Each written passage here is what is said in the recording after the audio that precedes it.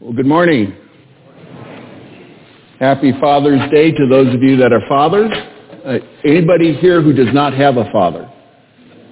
All right.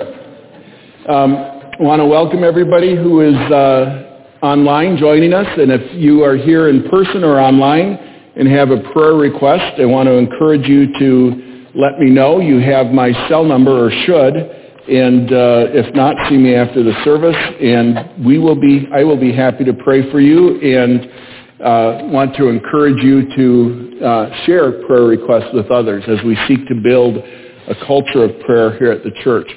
Well, we're going to be starting a study in the book of Daniel, and I want to introduce you first to a Daniel in my life, and that is my son Daniel. There's a blank slide up there at the beginning. While he's getting that up, I've had a wonderful week. On Wednesday, Debbie flew into Columbus, and she has been here since Wednesday, and we've been able to spend some time together. And this afternoon, we're headed back to Roscoe. She has to be to work tomorrow morning, and I'll be in Roscoe for a few days.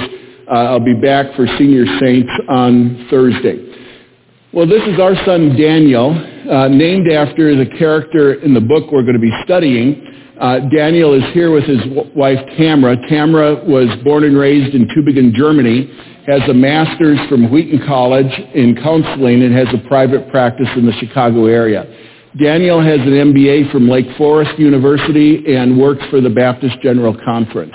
They have 4 of our 9 grandkids, and you'll be seeing pictures of them later on. Our next slide is our title slide for our series on Daniel called Thrive.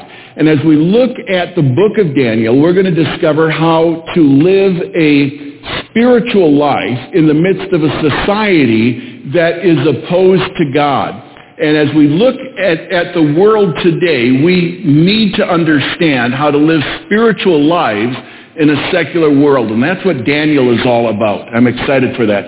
So this morning in Daniel 1, we're going to be looking at the issue of dealing with dilemmas. And we have this fantastic opportunity to learn from Daniel. I need to recognize Dr. Brian Chappell and others for the work on this sermon. I use Logos Bible software. It's a great tool. But dilemmas are part of our life, aren't they? There is a young couple, Steve and Jessica, who are in seminary. Steve was working on his Master of Divinity, which is perhaps the hardest master's program in the world.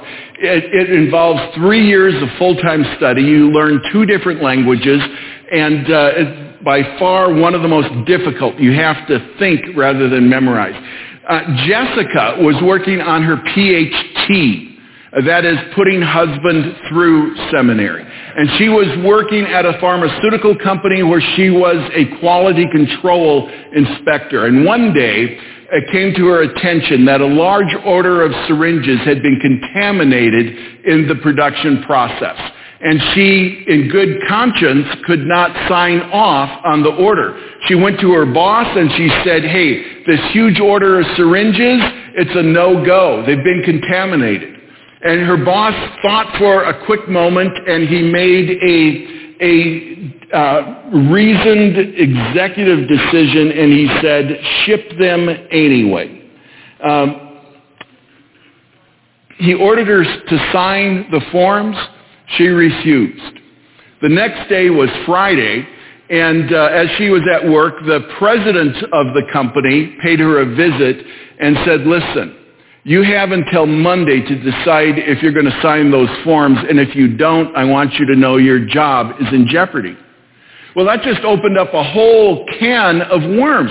I mean, if she lost her job, she lost the ability for her husband to go through to finish his ministry training.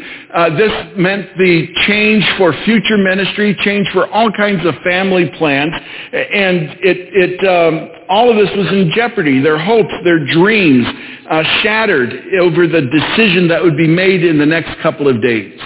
Everything this couple had learned about personal holiness, about global transformation, about witness in the face of difficulty, all boiled down to this dilemma. Would they stand firm in tough times from the contamination the world was pushing on them to approve? Was the witness of their holiness worth the cost involved? What's the most recent dilemma you have faced in your life? Pressures come from all kinds of different directions, don't they? There are bosses, there are family members, there are finances, there are competitors, there are friends, there are relatives, there are church congregations, there are our own desires for success, for satisfaction and significance. Dilemmas are a part of life. And Daniel and his friends faced these dilemmas, and we're going to look at one this morning. The pressure will be something any one of us face when we seek to live for God, when we seek to stand firm for God in a world contaminated by sin.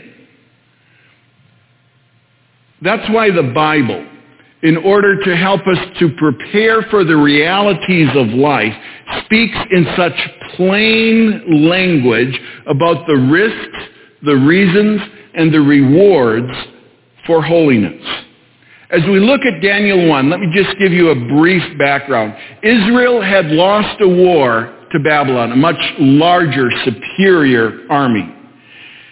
Taken captive at a young age, Daniel and his friends are selected by their new king, their conquering king, to serve him. They're probably teenagers. At the same time, these guys want to remain faithful to God and the regulations he had given them for daily life. In honor of God's word, let's stand and let's look at this passage of Scripture from Daniel chapter 1. I'm going to start in verse 8 and I'm going to go on to verse 17. But Daniel resolved not to defile himself with the royal food and wine, and he asked the chief official for permission not to defile himself this way. Now God had caused the official to show favor and compassion to Daniel, but the official told Daniel, I am afraid of my lord the king, who has assigned your food and drink. Why should he see you looking worse than other young men your age? The king will have my head because of you. Then Daniel said to the guard, whom the chief official had appointed over Daniel, Hananiah, Mishael, and Azariah, please test your servants for 10 days.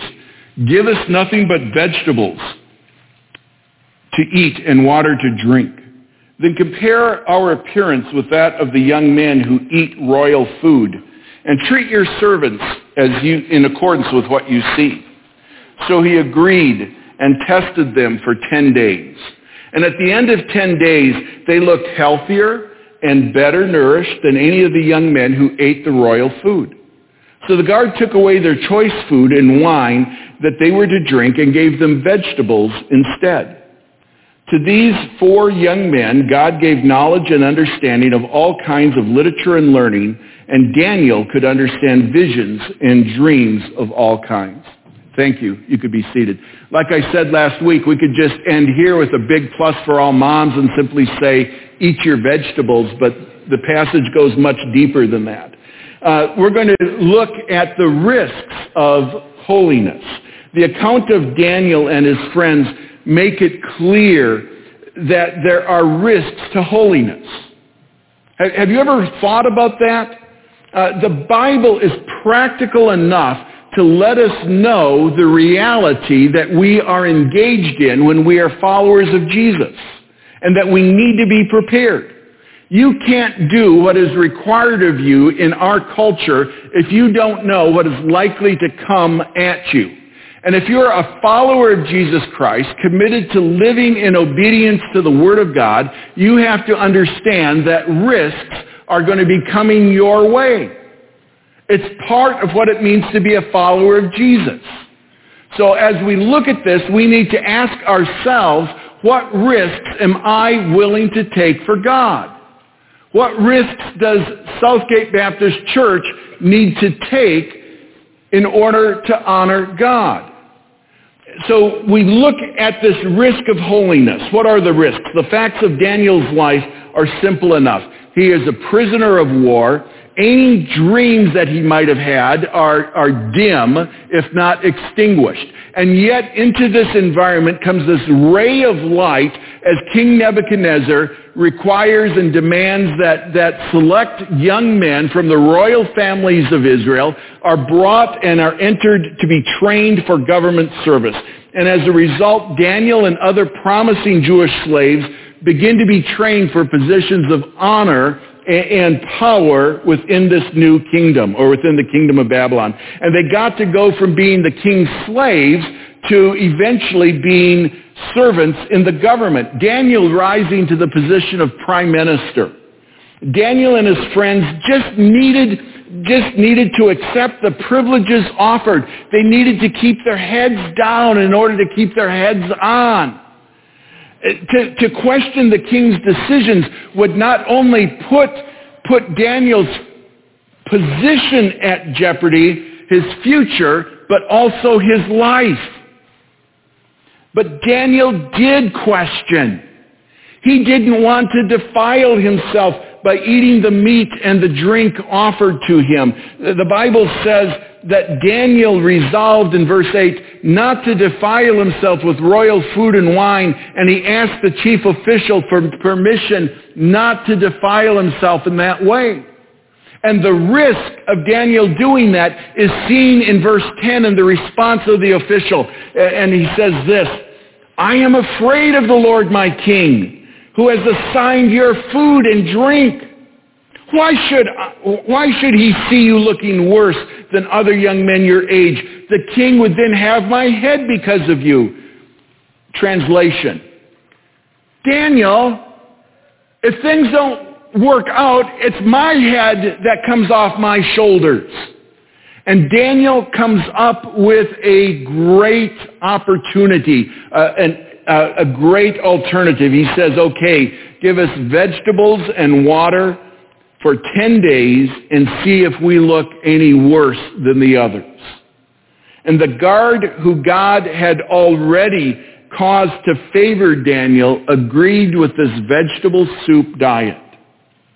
The facts are so familiar to us and are so entwined in the aura of Sunday school time that we really probably can't understand the reality of the event taking place. Why mention risks? Decisions not to defile, decisions to be faithful, decisions to be a witness, decisions to be holy, to stand firm for God. They involve potentially terrible risks. It's easy to say when everything is going well, wow, I'd be more than happy to take a risk to offer up my security and my success to maintain my relationship with God. It's easy to do that in easy times. There's an old saying, on a sinking submarine, there are no atheists. God cares enough about us to put this clear message in Scripture. Holiness is risky business. And if we won't face that, then we're not going to be ready for the battles, for the obstacles, for the problems that stand in our life's path. It doesn't take warlike conditions to be in a war for holiness. Standing for God in the face of a dilemma is a risk.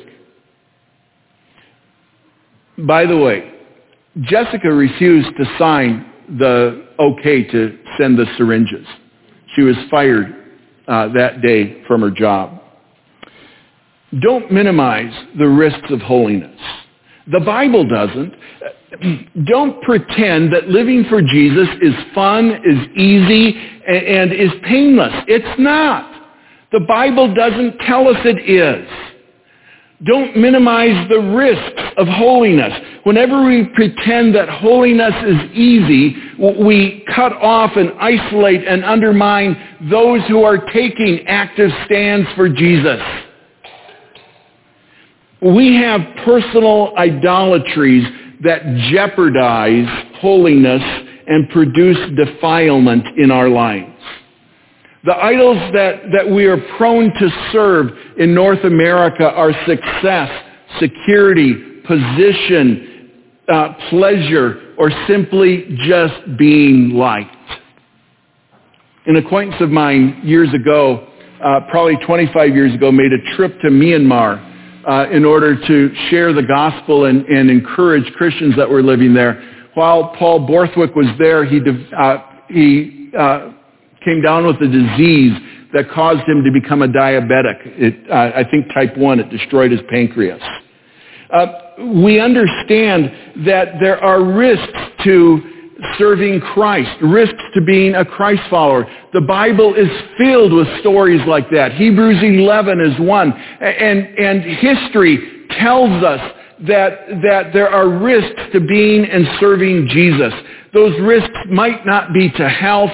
They might for others be risks to income or seniority or position. But regardless of the nature of those risks, we help each other when we acknowledge that being a Christian means being a risk taker. In fact, during one of the early pandemics of the world, Christians were called riskers because Christians were the only ones willing to take care of people dying from illness that was easily spread from person to person. And Christians died by the scores in order to serve their communities and show the love of Christ. So what risks are you willing to take for Jesus this week? Look at what has happened in this immediate neighborhood in the last 2 weeks, the shootings, the events of last Sunday night. How can we, as Christ followers, speak truth and peace into that environment? How do we gain credibility in our community so that we can speak for Jesus? What is God calling Southgate Baptist Church to risk for His glory and His honor on the south side of Springfield, in the city of Springfield, in the state of Ohio? There is a fellowship of risk that enfolds all who strive for holiness. We will each be more willing to stand for the Lord and less inclined towards discouragement and excuse me. We'll be less inclined or prone towards discouragement and conflict when we are aware of the risks that we share with generations that have gone on before us by people who are followers of Jesus. And don't forget where Daniel's story leads. From these captive people come generations of suffering that is only going to be relieved by a suffering Savior. We should expect nothing else. The Bible warns us. It tells us that the world is opposed to the followers of Jesus, to the things of God. And it is opposed to people who strive to maintain a close relationship with God. This is part of the story, but we need to remember it's not the whole story. It is not the rest of the story. There are risks to holiness, and there are reasons for holiness. And when we understand the risks, we need to know why the Lord allows them. And it's not, why doesn't God just make being a follower of Jesus easy and simple? Why not just pave the way for us? The first reason God allows us to face such risks is that they are preparation for the spiritual battles that are still to come in our life.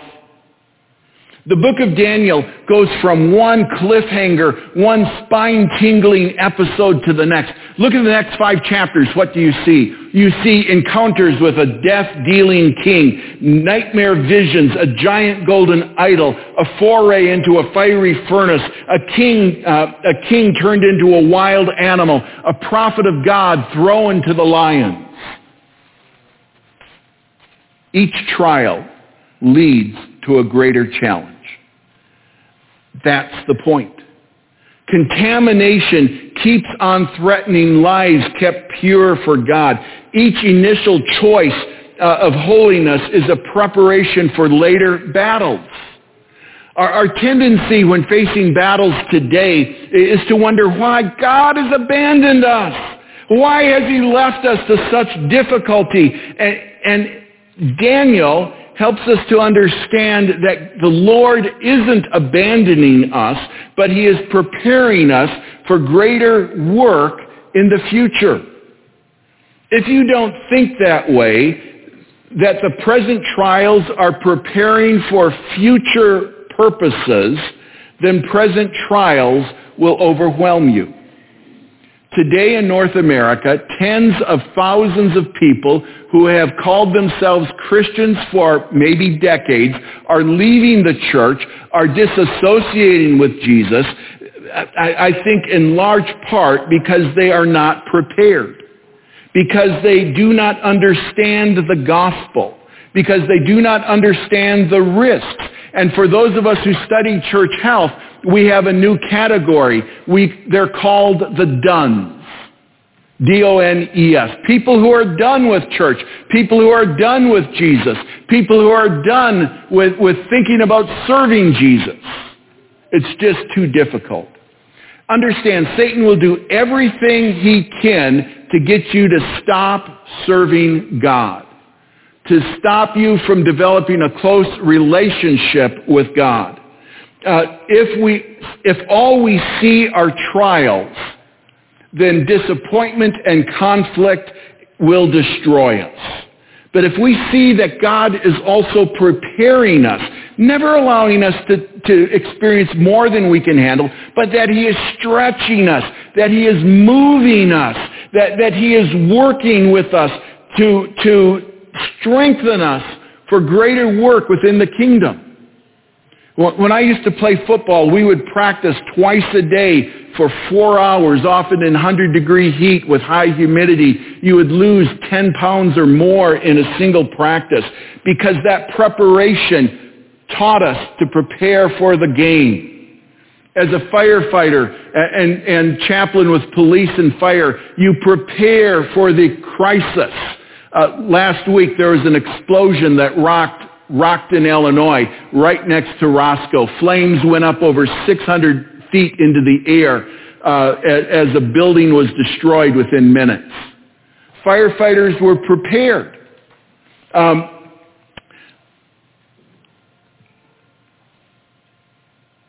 When we face today's battles with resolution and hope, we are being prepared for what we will face tomorrow or next week.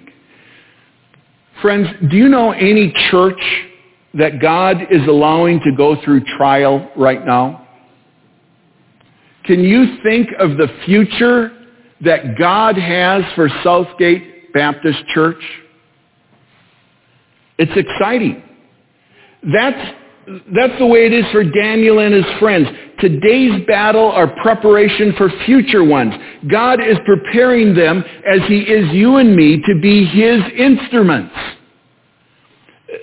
This present trial, that present trials are preparation for tomorrow's battles uncovers another reason that the Lord allows us the pressures of defilement.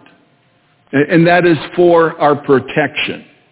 By being prepared, we're being protected from the consequences of our enemy's victories. We're being protected. And Daniel faced greater battles than his diet. I mean, when you look at what's happening, this is a relatively minor issue. Because of committing to serve the Lord with integrity, Daniel is without defilement. And that term defilement in chapter 1, used in a negative sense, also carries with it the idea of desecration, removed from any closeness, removed from the presence of God. The implication is that Daniel wished to be spiritually protected from the blemish of sin. His holiness kept his heart close to God. And as a result, Daniel grew not only in knowledge of Babylonian literature and wisdom, but God gave him the ability to understand God-given dreams and visions. Verse 17. The understanding Daniel had of God's ways indicate that his holiness prepared him for closeness with God. A fellowship of Daniel's spirit with the Holy Spirit, if you will. He could face Satan's assault with wisdom and courage, prepared by the lesser battles of the present. Daniel was protected for the greater battles of the future. If we don't practice current holiness today, God's standards won't protect us tomorrow. The consequences of sin are pleasant only for a short time, but the ultimate result is great hurt. God loves us enough to protect us from that future hurt by calling us to current holiness. A trial is never without its purpose. God protects us from greater harm by giving us the opportunities to learn how to depend on Him now, so that when later trials and temptations come, they don't overwhelm us. Remember what Jesus says, apart from me, you can do nothing? And it's in the small trials that we face that we learn that we can depend on God. We can learn that we are dependent on Jesus. God loves us and He calls us to holiness. Now, we need to make a commitment to holiness in our lives. Unfortunately, some of us, when faced with a dilemma, have said, I'll serve God better at a later time.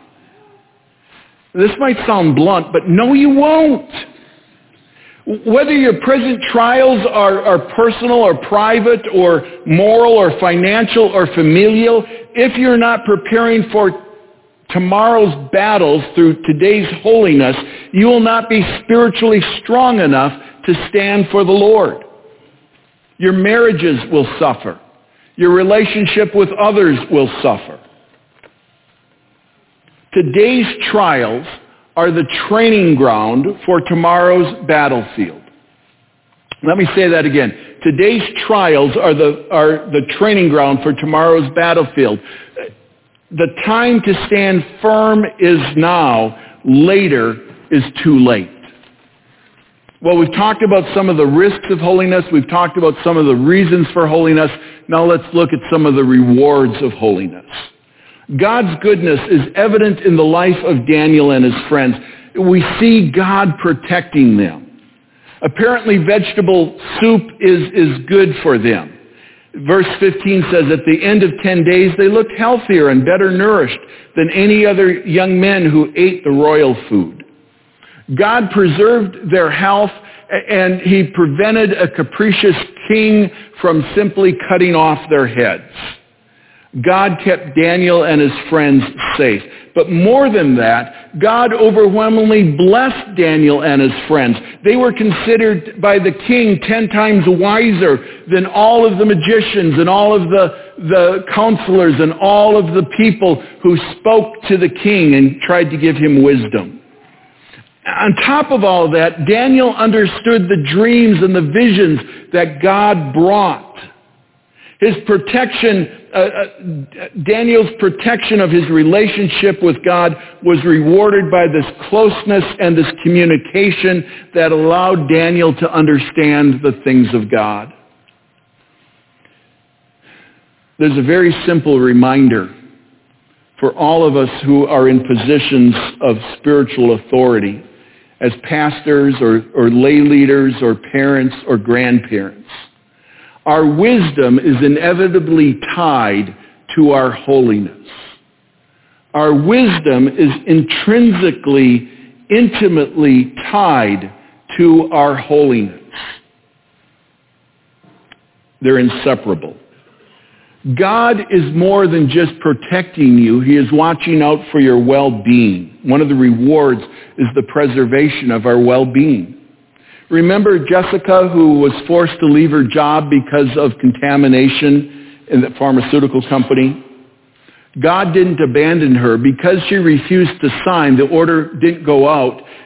When it didn't arrive, the company started an investigation, and the investigation revealed that there had been contamination, and Jessica had lost her job to protect that company from receiving defective product and to prevent their clientele from receiving contaminated product, even though it cost her her own job.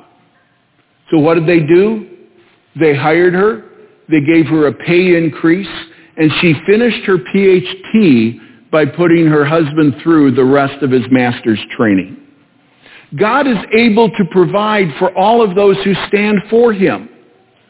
But now we're faced with a little bit of a dilemma, aren't we, when we think about life as a whole?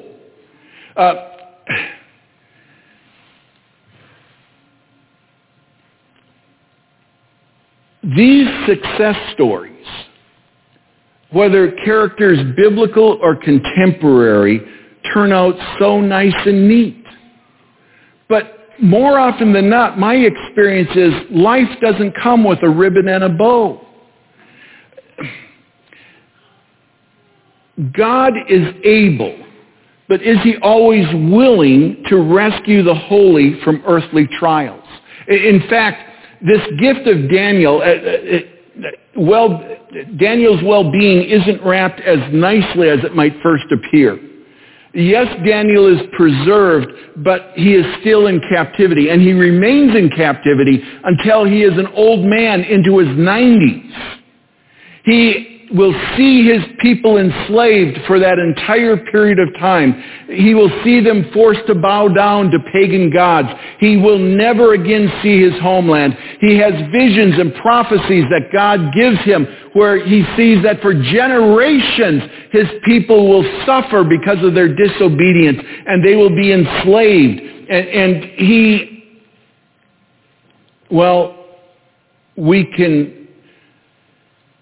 We can speak of God preserving the well-being of Daniel and the people, but how can we really talk about that in the face of a greater reality? The first is by being reminded of that greater reality. This life isn't the end of all things, nor is it the bulk of our existence. Life on this earth is just 1 inch in a 1,000-mile walk or a 10,000-mile walk. It is just the beginning. We are, according to the Bible, immortal beings whose spiritual life is being preserved and protected beyond the confines of our earthly existence. Some of us might receive tangible rewards of holiness. We might not receive tangible rewards of holiness until we are in heaven with the Lord. And yet the writer of Hebrews says that God is the rewarder of those who diligently serve him.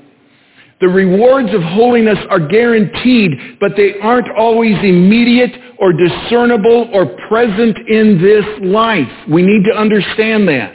Don't make the Bible say what it doesn't intend to say.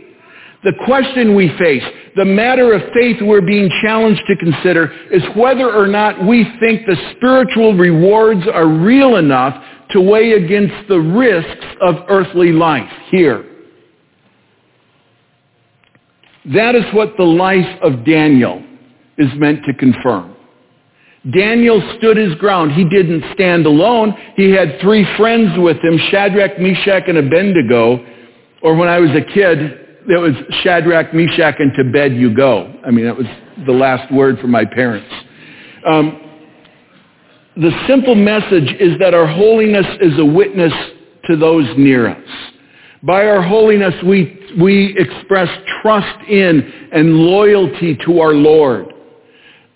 But more than those that are close to Daniel are also impacted by his witness. Of great reward to any who stand for the Lord is the knowledge that by our faithfulness to God in the midst of dilemma, we are participating in the proclamation of God's gracious nature. We're meant to see Daniel's life not as a guarantee of uninterrupted glee, but as a token of the irrepressible grace of God. Why are Daniel's people in captivity? They had sinned. They had warped their worship of God. They had compromised with his enemies. They don't deserve his attention, much less his mercy. And yet Daniel reminds us that God is present among his people. God's power hasn't left us. He is still providing. Israel had been faithless, but God remained faithful to his covenant. God remained faithful to his people. He provided a witness for Israel, the nation through whom a promised Redeemer would come for the nations of the earth. And when that witness and his companions honor God, they show his presence by supernatural ability, activity, his power by Daniel's preservation, the continuation of his promises through the prophecies that Daniel is given. And in response to Daniel's holiness, God provides for his immediate well-being. More importantly, though, through Daniel's holiness, God provides a witness to the reality and the permanence of all the spiritual truths that are more important. If Daniel would risk his reputation, his position, his life for this pure relationship with God, it must be some kind of relationship, and God must be some kind of God.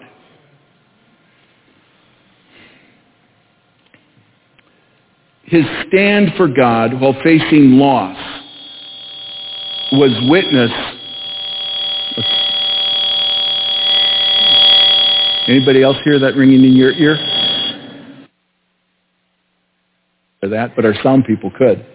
All right, so his stand for God is a witness about the unrivaled grace of God. Daniel's willingness to risk everything shows how precious his relationship with God is. And you need to ask yourself how important or how precious is your relationship with God, and what are you doing to preserve and enhance it? To deal with the dilemmas, when we're dealing with dilemmas, we might not appreciate the beauty that the plan of God is for our eternal soul. Daniel's circumstances remained dire in many ways, yet God safeguarded and guided Daniel in a way that even the worst seeming disasters became instruments of God's grace for him and others.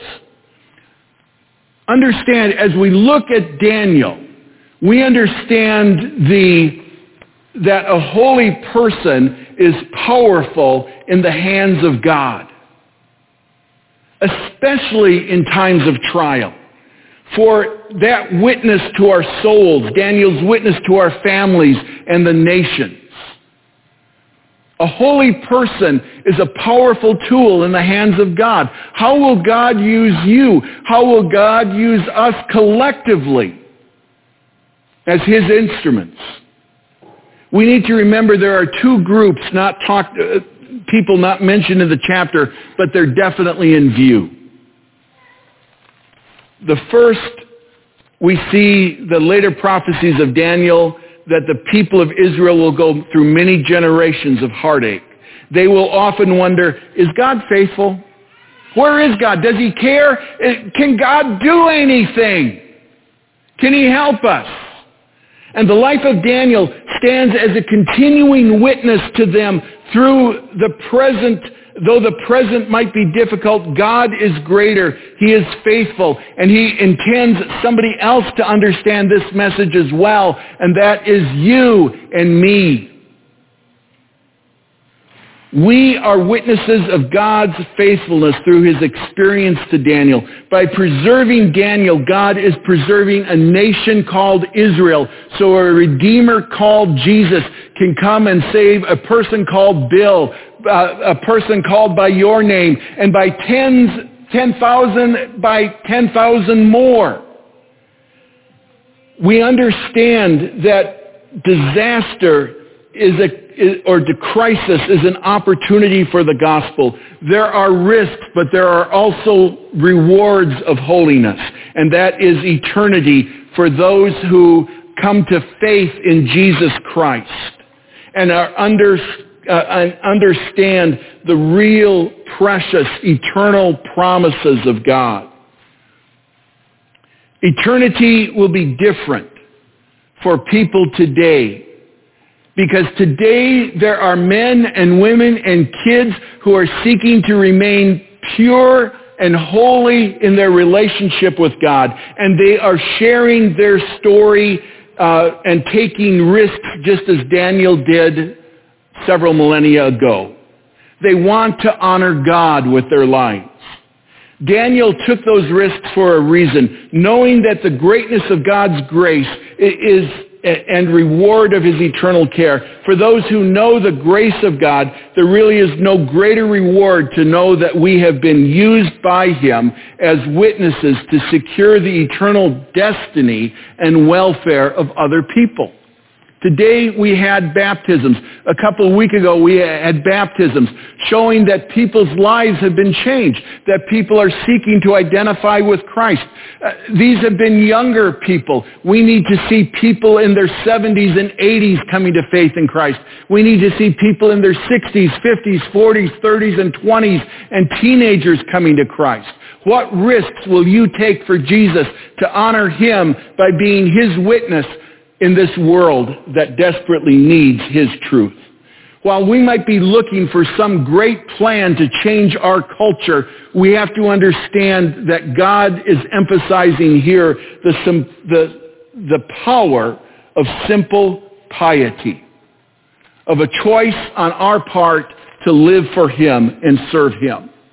It's one person talking to one person in our community that brings peace to our community. It is one person leading one person to Christ that makes a difference for eternity and the celebration ringing out in heaven. That one person can be you. That is the way we make a difference in a culture where we stand as a minority, where the culture is turned from God. We seek to honor him with holy lives dedicated to witnessing to his grace. And as we pursue holiness, our spiritual welfare and witness is God's delight, and it is our greatest reward. Let's pray. Father God, we thank you for Daniel and a simple lesson learned over a delicate dilemma.